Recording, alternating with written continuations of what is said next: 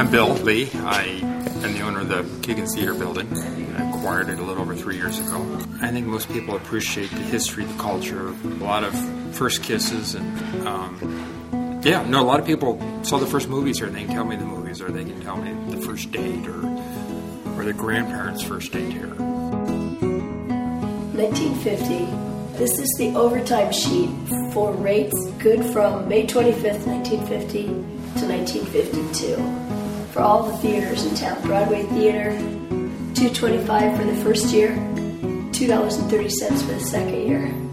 I love old theaters, and there's not very many theaters like this. You walk in, when you're showing the movies, and you get pulled back to the old days of the theaters. The new theaters aren't like this anymore. They're just theaters. You just walk in, but there's a lot to see in an old theater like Kiggins, so I love it.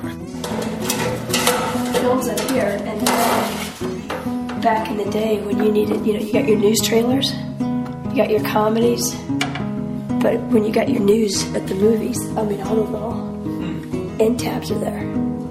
Well, we had a volunteer day, and we had it on the webpage, and I just was presented to it, didn't know a thing about it.